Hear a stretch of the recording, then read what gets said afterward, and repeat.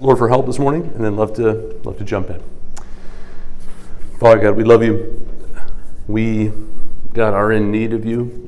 We thank you, God, that in your word you say we can cry out to you, open up our eyes that we might behold wondrous things out of your law. And God, as we think about the fruit of the Spirit, we confess that we are powerless over this fruit. We are not able to grow it ourselves, but we thank you that you are the one who grows new and surprising fruit in our lives. That's supernatural. That's beyond what we're able to do.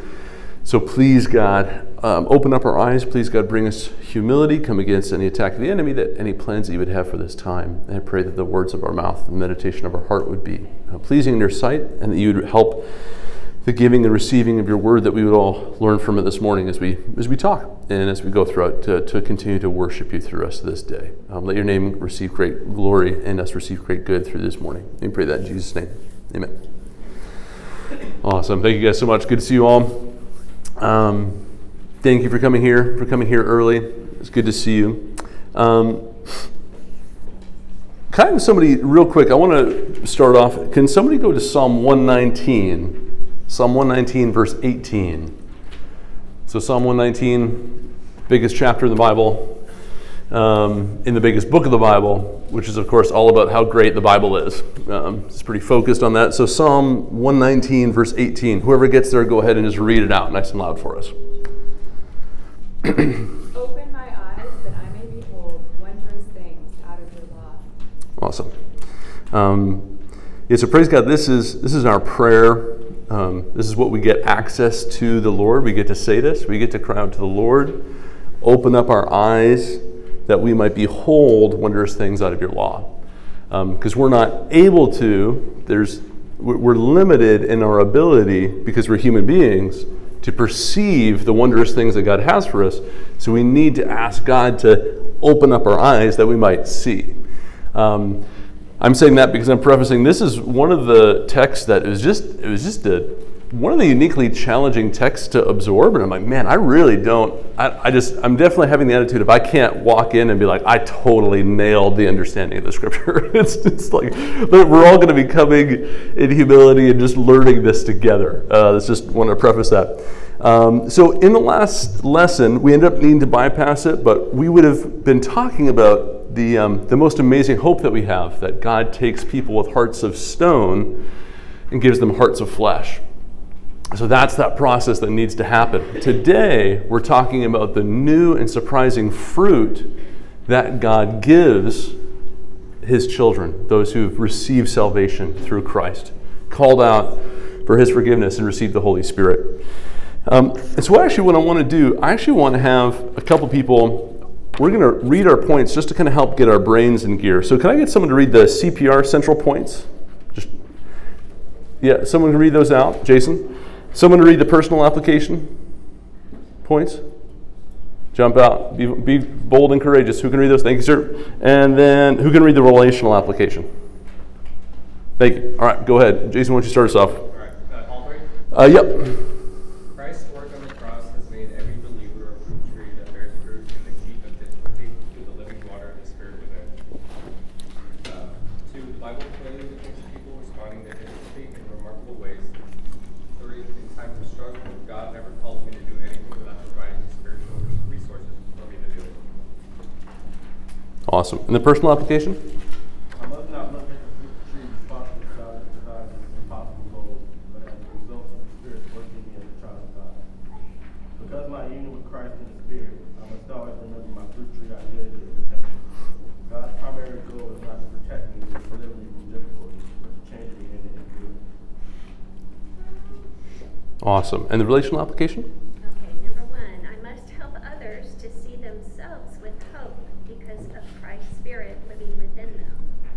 Two, the Bible does not present us with noble people who never fail, but with a God of grace who has given us in Christ all we need to defeat sin and deal with difficulty. Three, I must help people to see that Christ is with them in temptation and difficulty, empowering them to stand strong and do what is right. Awesome. Thank you. I really appreciate the way that this lesson is framed, because I definitely felt that wrestling with these texts. where it can be easy to look at people in Scripture and their responses, and for us to see the Holy Spirit's fruit, and then for us to look at them in that circumstance and be like, I could never do that. So instead of looking, it can be easy for us to look at it, and instead of being encouraged, be discouraged by saying, that's just impossible. So I wanted to start with these points because I think it frames them in a good way. That what we need and what the Lord is going to grow in us is supernatural. It's not the natural fruit that comes from our strength. And so this is not the message of the gospel is not pull yourself up by your bootstraps, work harder, right?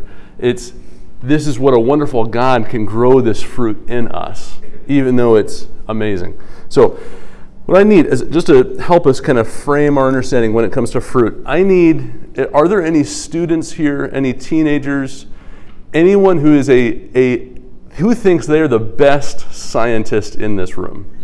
Who's the best? I'm like, man, when it comes to science, I think I can nail it. Yeah. Who thinks? Yeah. Shout out. You guys are very Christian, very humble. I'm seeing it. Yeah. Okay, sorry. Yeah. Okay. Best scientist. Awesome. Okay. So you're the best scientist. Okay. Cool. Excellent. So I'm going to need you to identify something for me. Okay. This is going to be a test. Are you comfortable doing this? Okay. This is going to be a very difficult science question. Okay. Okay, and if you don't, it's okay, we can need help. So can you please identify this fruit? It is an apple. Everyone give it a round of applause. Yep, good, okay, excellent, okay, good, thank you. So it is correct, this is an apple. This is a kind of fruit. Now can you tell us, I have some questions about the apple. If you were to make an apple, what would you need? You would need a tree, excellent. And what things might the tree need? What would be helpful for the tree? Sunlight, water, yep. nutrients, excellent. oil. Excellent. Would you say, okay, so it sounds like, would you all agree? Anybody disagree with that assessment? Say it's scientifically accurate, excellent. So could you do me a favor? Would you be able to grow an apple for us right now? No. You didn't even try. Could you help grow us an apple? No. Okay. Okay, so it sounds like even though our resident apple expert, who is the expert on all things apple, seems like she has some difficulty being able to produce an apple. Why is that? She's not a tree, right? So what things, being our apple scientist or a resident expert on all things apples, what things would you need to make an apple grow? Sunlight. Yep. Water. Yep. Nutrients. Yep. Care. Yep. Maybe potentially even a seed. An apple seed. Yeah. Yep. Time. Yeah. All those things, right? It's interesting that what we can't do is just, I can't Harry Potter make an apple. I can't just, when Guardian Leviosa an apple appears. That's the wrong. It's Harry Potter. That's not the right one. But we can't just make an apple grow, even if I try really hard. But there is a way that the Lord created that we could actually be about fruit being produced, right? So I planted, Apollos watered, but God, the Lord makes the growth, right? So there is a way that fruit can grow, and there's a way that even as an apple expert, a scientist by trade, is that your trade? You're a scientist? No, okay. And she's just someone who's smart. Even someone who's very, very intelligent can't make fruit grow by their own power, right? So even apple experts are limited. Let's all turn to Galatians 5 for us together. Galatians 5:13. So we're looking at Galatians 5:13. Oh, sorry, I lied. Galatians 5:16. Forgive me. Can someone? Let's go to Galatians 5:16, and then someone read that section from 16 to the end, 16 to 26. Whenever you get there, be bold, be courageous, and shout it out for us. But I say, walk by the Spirit, and you will not gratify the desires of the flesh. For the desires of the flesh are against the Spirit, and the desires of the Spirit are against the flesh. For these are opposed to each other, to keep you from doing the things you want to do. But if you are led by the Spirit, you are not under the law. Now the works of the flesh are evident: sexual immorality, impurity, sensuality, idolatry, sorcery, enmity, strife, jealousy, fits of anger, rivalries, dissensions, divisions, envy, drunkenness, orgies, and things like these. I warn you, as I warned you before, that those who do such things will not inherit the kingdom of God. But the fruit of the Spirit is love, joy, peace, patience, kindness, goodness, faithfulness, gentleness, self-control. Against such things there is no law. And those who belong to Jesus Christ have crucified the flesh with its passions and desires. If we live by the Spirit, let us also keep in step with the Spirit. Let us not become conceited, provoking one another, envying one another. Awesome. Thank you so much. And so just to help me understand, so like I said, we're all coming here, we're all coming to learn together. When it's talking about the fruit, so that has the flesh, it's natural, the natural fruit that comes from our flesh, our sinful flesh, and it talks about the fruit that comes from the Spirit. Correct me if I'm wrong. Like I said last time, let me know if I'm speaking truth or heresy. Sometimes you never know. So my reading of this, tell me if I'm right, is that so if we're Christians, our lives are always going to be smooth and comfortable, right? That we're not going to have any difficulties. It's just going to be easy. We have Jesus. Is that right? I think that's the heresy. That's the heresy. Thank you. Thank you. Yeah, please. Thank you. Accurate. Truth. Good. Yeah, that's not true. So when we're talking the heat in our lives and we're talking the fruit, in what ways does it say our fruit is going to grow? What are we supposed to do as the fruit tree in order that the fruit might grow? Walk in the Spirit. Yes. Yeah. So Jesus talks about, he's the true vine, right? We are the branches. Whoever abides in him, he it is that will bear much fruit, right? And what does the Father who's the vine dresser do for those branches? Prune them so they may be even more fruitful. What every branch loves to hear, right? Yeah, sweet. You got to cut off the pieces that we don't need, right? But yes, keeping in step with the Spirit, right? So if we live by the Spirit, let us keep in step with the Spirit. Let us not become conceited, provoking, and envying one another. So sometimes the things that we read in the Bible kind of shock us. So in counseling, when I'm working with someone, I say, if you picture the words as three-dimensional, like you're looking at Scripture, say pay attention to the words that jump out at you, that you feel like the Holy Spirit's connecting with you, and pay attention to the words that feel far away, that either evoke kind of anger, frustration, confusion, or I just don't connect with this, right? So I say, as a framework to look at. So, because we're going to be looking at another section that's going to be unique. It's going to be kind of shocking to us sometimes when we think about the fruit that's developed. So sometimes when we read scriptures that are difficult for us to understand, we can have a couple different responses. So some responses are, even after all we've learned, some of us are tempted to say, because of what I've experienced, good things are impossible for me. I'm hearing the promises of God, but because of my life experience, because of what I've done, because of what's done to me, this scripture actually isn't going to apply. Because you don't know the depths of pain, sin, and suffering that I've done or has been done to me. Others might say, well, God's rules might work for others, but they just don't work for me. I've tried them. Yeah, I've tried that, Jason. Yeah, it doesn't work. I've tried that promise. It just doesn't work. It just doesn't feel like it connects to me. Another one is, because I don't believe it's true for me in my life, I don't think it can be true for others. Yeah, is God powerful? Can he change? Yeah, but not that person. That person's beyond hope. And so what we want to do is we want to consider how God's work of heart change can help us and others deal with the heat that comes from our lives. So we want to turn to Psalm 4. That's going to be where we're going to spend the rest of this time. And we're going to be looking at some kind of surprising fruit or some shocking fruit that's growing in the heat of David's life. So Psalm 4, most people think that Psalm 3 and 4 are written in the same context because there's a lot of overlap. Right? Can someone read just the tagline of Psalm 3? What's the all caps heading in front of Psalm 3? Shout it out. What's the context? Save me, O my God. Yep. Save me, oh my God. Can you read the next section just under that? A Psalm of David. Yep. Psalm of David when? When he fled from Absalom, his son. When he fled from Absalom, his son. Right.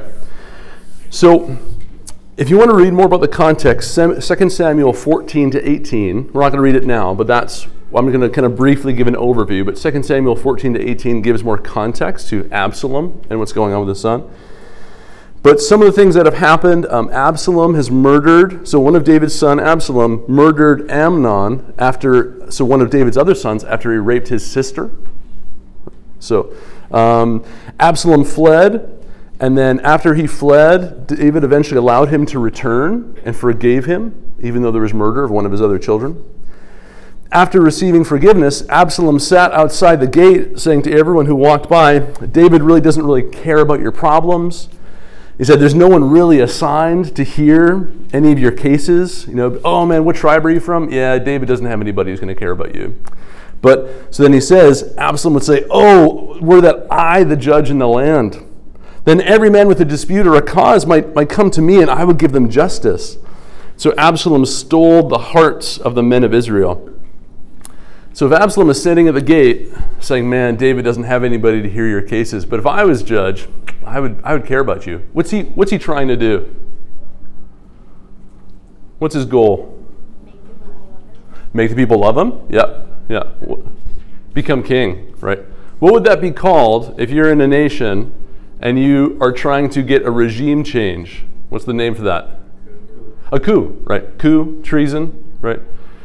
So this is David's son who's doing all this after he's been forgiven, right?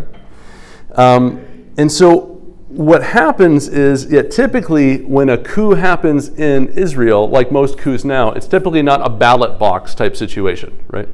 It's not like, hey, did anybody want to vote for me to be the next dictator? It's not, So David, the danger for David is increasing, because how is this coup going to happen? By force, by killing David so that you can be the king, right? So David needs to flee before he's killed.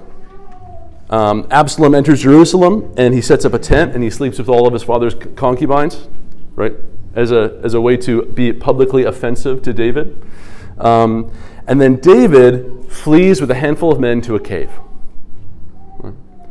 So if this is you're the king, your son, after you've forgiven him and brought him back, has done all these things and is now trying by force to get you killed. Right?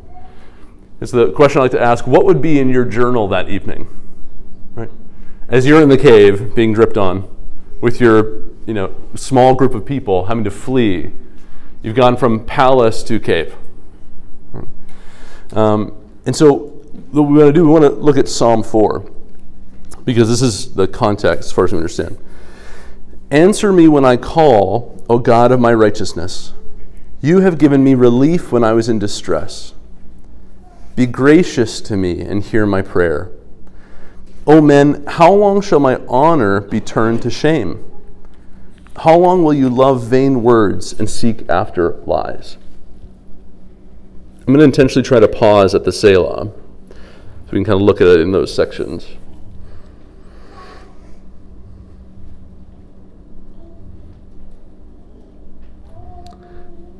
But know that the Lord has set apart the godly for himself. The Lord hears when I call him. Be angry and do not sin.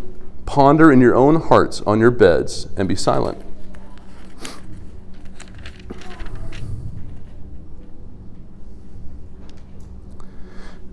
Offer right sacrifices and put your trust in the Lord.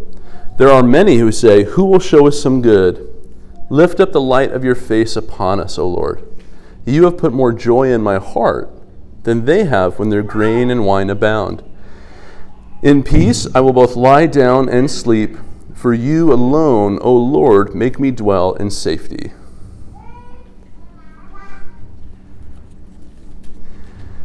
It's interesting. My question that I was trying to frame as I was reading this and wrestling with it is what do we look to make us dwell in safety? What robs us of sleep at night? So what do we fill in the blank with our hearts? For you alone, or O blank, make me dwell with safety. That if it was gone, we wouldn't feel secure. For me, it's easy for it to be my plans, my power. I get some news that something I had planned for a long time all of a sudden is falling through the cracks. This dream, this thing we've been working at for years, if that's threatened, my sleep can get easily agitated. David could have said, hey, I need my lamp. Let's get the map. Let's strategize. Okay? And peace I will lay down and sleep because my strategy will make me dwell. So he's being pursued by an enemy. Right? So it's thinking of this heat.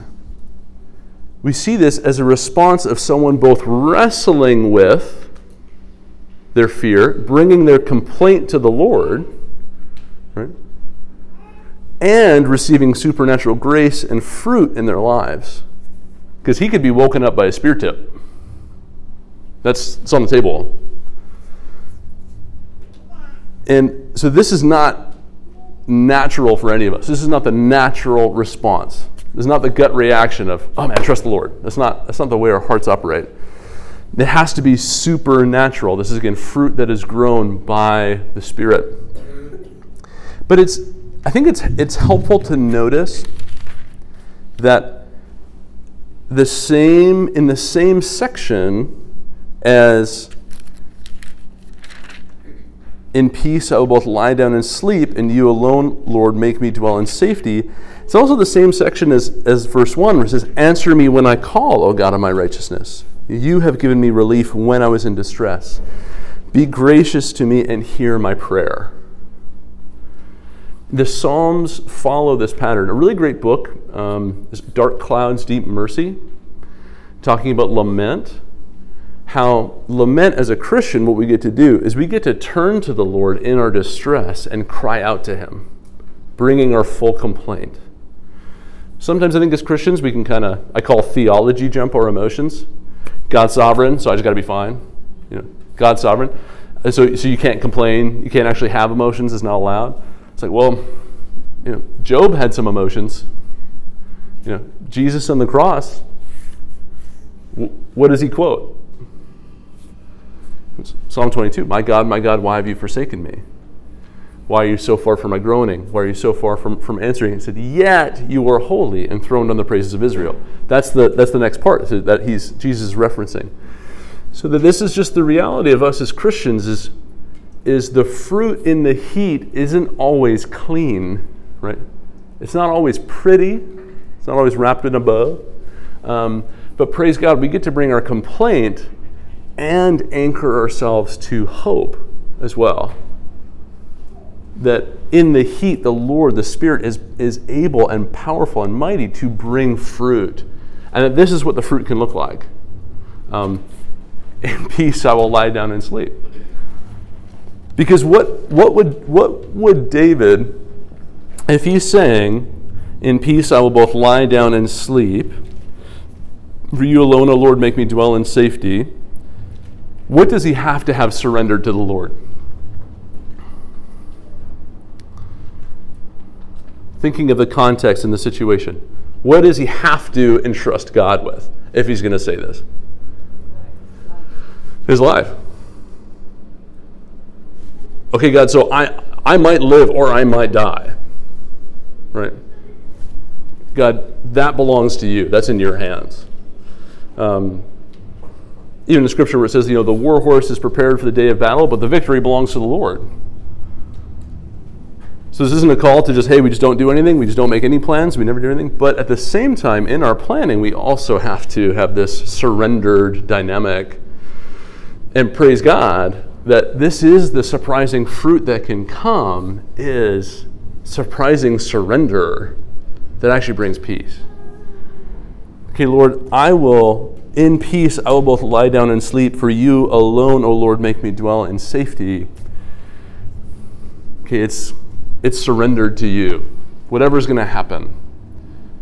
Because we know by being anxious, we can't make one hair white or black. We can't add a single hour to our life. So worrying is not going to change anything anyway, right? But this is some of the fruit. And so my only encouragement is too, when I was reading this week, I did not get this. I was like, God, I was texting other guys, like, how do you guys apply this? Praise God, Ben Brophy in his wisdom said, no, yeah, I was like, how do you reconcile the two? He's like, no, you don't reconcile, you just trust. I was like, oh, okay. And so I responded with a gif of Yoda saying, do or do not, there is no try. He said, except for your gif would read, trust or trust not, there is no do.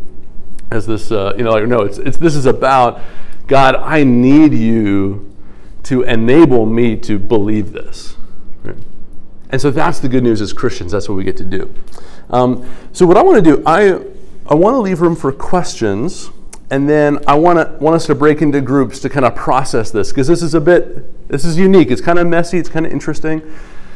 Thoughts, comments, pushback, I just love kind of initial responses to the psalm. Any thoughts? And we're going to give you guys more time to do that in groups as well. But before that, any thoughts?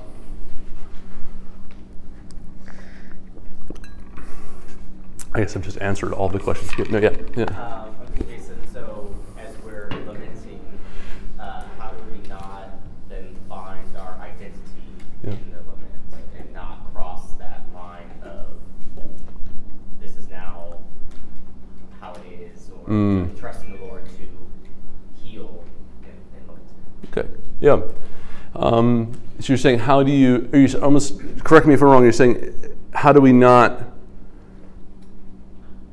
find the identity as a sufferer? Is that what you mean? Correct. Yeah. And then just continue with being a pessimist and suffering and awesome. This is my lot in life. Yep, that's so good. Thank you so much. There's another book by another biblical counselor called Saint, Sinner, Sufferer.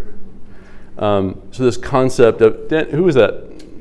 Mike Emlett, thank you. I always forget names, but yeah. So it's the idea of kind of a triangle, saint, sinner, sufferer. As Christians, for those who've been saved, we operate in all three, or Venn diagram, however you want to frame it, we operate in all three circles all at once. So we are saints, for those of us who trust in the Lord. We've had righteousness credited to our account. We are also sinners. We also still sin and we struggle. We're not perfect. And we're sufferers. And we're all three of those at the same time. And so I think that's where I like to think of lament as a roller coaster, or if you're martial arts, enthusiast, it's kind of like jujitsu, where you want to use the momentum of the enemy against you. So someone's coming at you, you want to do that grab and bring them to the ground. You want to turn to the Lord and complain, bringing your full complaint to the Lord relationally. So it's a communication, right? Because He's a Father who cares about us and loves us. And if you look at the Psalms, you want to follow that momentum. Think of it like roller coaster tracks. You want to bring the complaint and follow the tracks to the hope that they anchor themselves into. Because again, too, Psalm 22, and when Jesus says, my God, why have you forsaken me? That's what he's quoting. A lot of people say he's referencing the entire Psalm. My God, why have you forsaken me? Why are you so far from hearing me, from the words of my groaning? And he says, yet you are holy, enthroned on the praises of Israel. And you, our fathers, trusted. They trusted. They wouldn't be put to shame. So that's, I think, what helps. Because again, you're right. Our tendency is to, right, if this is the extreme of theology jump my emotions don't matter. This extreme is my emotions are everything. And my suffering is everything. And this is who I am. And this is the brokenness. And everything's horrible all the time, right? It's like lament brings both together, if that makes sense. So is that helpful? Yes. Okay. Yeah. I'm thinking of another in my head analogy. It's like Christ's death on the cross. Yeah. He had to stop at the death on the cross. He resurrected. So I'm thinking of momentum continuing. Yep. Not just being stuck in the momentum. Totally. Yeah. It's anyone heard of the J curve, the analogy? That kind of idea of, we have to suffer first. And when we become like Christ in our suffering, then we become like Him in His resurrection. That's just the kind of pathway that we go through. Yeah. Yep. I think something that's helpful too from dark clouds. Yep. He's reminded of a prayer and pain that leads to trust. Mm. So it's not, that was super helpful for me because Yep. I would get stuck in just the prayer of pain. Right. And it's not even telling you should only camp out in the prayer Yep. of pain for this long and quickly move to trust, but it's just saying that you would Awesome. Yeah. Could you also say that it's kind of getting stuck in that inward focus without eventually getting to an upward focus? That's good. You said upward. Eventually, we want to land the upward focus. Yes. Yeah. Kind of getting stuck in that inward look Yep. without eventually looking up. Yeah. Remembering who God is and what is true Yes. about Him. Yeah. Like Falcone says, right? Not the morbid introspection, right? Not just the consumption with the self, because it's actually really only putting our eyes on Christ. Like, we're real human beings, but it's putting our eyes on Christ that's actually going to help change anything, right? Yeah, totally. Yes, sir. So I've seen that pattern repeated in the Psalms that's talked Yeah. about. You lament when you go back to the faithfulness of Yeah. God. And there are commentaries that indicate that Psalm 88 is distinctly different. And I've never really understood why Psalm 88 is different and what is the appropriate application reading it. Yeah. Falcone, any thoughts on that? I don't know Psalm 88 off the top of my head, but Psalm 88, it doesn't end with a note of hope. And I actually praise the Lord that psalm's in the Bible. yeah, it's good. Because there's going to be seasons when you feel like you're stuck without that. But if you look at Psalm 88, it's still relational. Still talking to the Lord. And it does seem like Psalm 88 and 89 do kind of go together. But yeah, it is, I think there's some encouragement there for those of us that feel like, man, I'm stuck at that part of the movement of lament. And that's where inviting the community of Christ. Because remember, Psalm 88, the Psalms are to be sung communally with the body. So that's a help and an encouragement there. But yeah, great observation. Yeah, it's good. Good. Thank you. Yep. Cody talked on it a couple weeks back on Psalm 88. Oh, nice. In the foundations? Yeah. Okay. Or in this? Yeah. Great. Oh, great. Excellent. Go on the app. Delray Baptist Audio. Thank you. All right, cool. So this is what I'm going to do. I want us to, process this in our groups. I want us to turn around thinking about it. So a couple things we can think about, even just reading Psalm 4, you can just think of, hey, what's your just initial reaction to it? Just emotions, what kind of comes up? Are there truths that David clings to? Are there little anchor points? And even just in your own life, have there been times where you have felt like you've done this well? Have there been times where the Lord has brought fruit, which was surprising? Because that's interesting. The final make it real is part of just kind of bringing in thankfulness after we've gone through heat, fruit, thorns, cross. Those are all out of order. I apologize. But think about that. Just praising God for the fruit as you look back. Have there been any ways that we can encourage each other in that? So initial responses to the psalm. Thoughts about David, just kind of emotional reactions, and also too, is there any time where you were in a season that you're like, man, this fruit looking back or presently is just the Holy Spirit because it's not coming from me? Does that sound good? Yeah. All right. So why don't we do, Falcone, would you say 10 minutes, 15 minutes? What? Yeah, I think we can do 5? probably 10. 10? Let's do 10. 10 minutes and we'll come back and talk about it. Okay?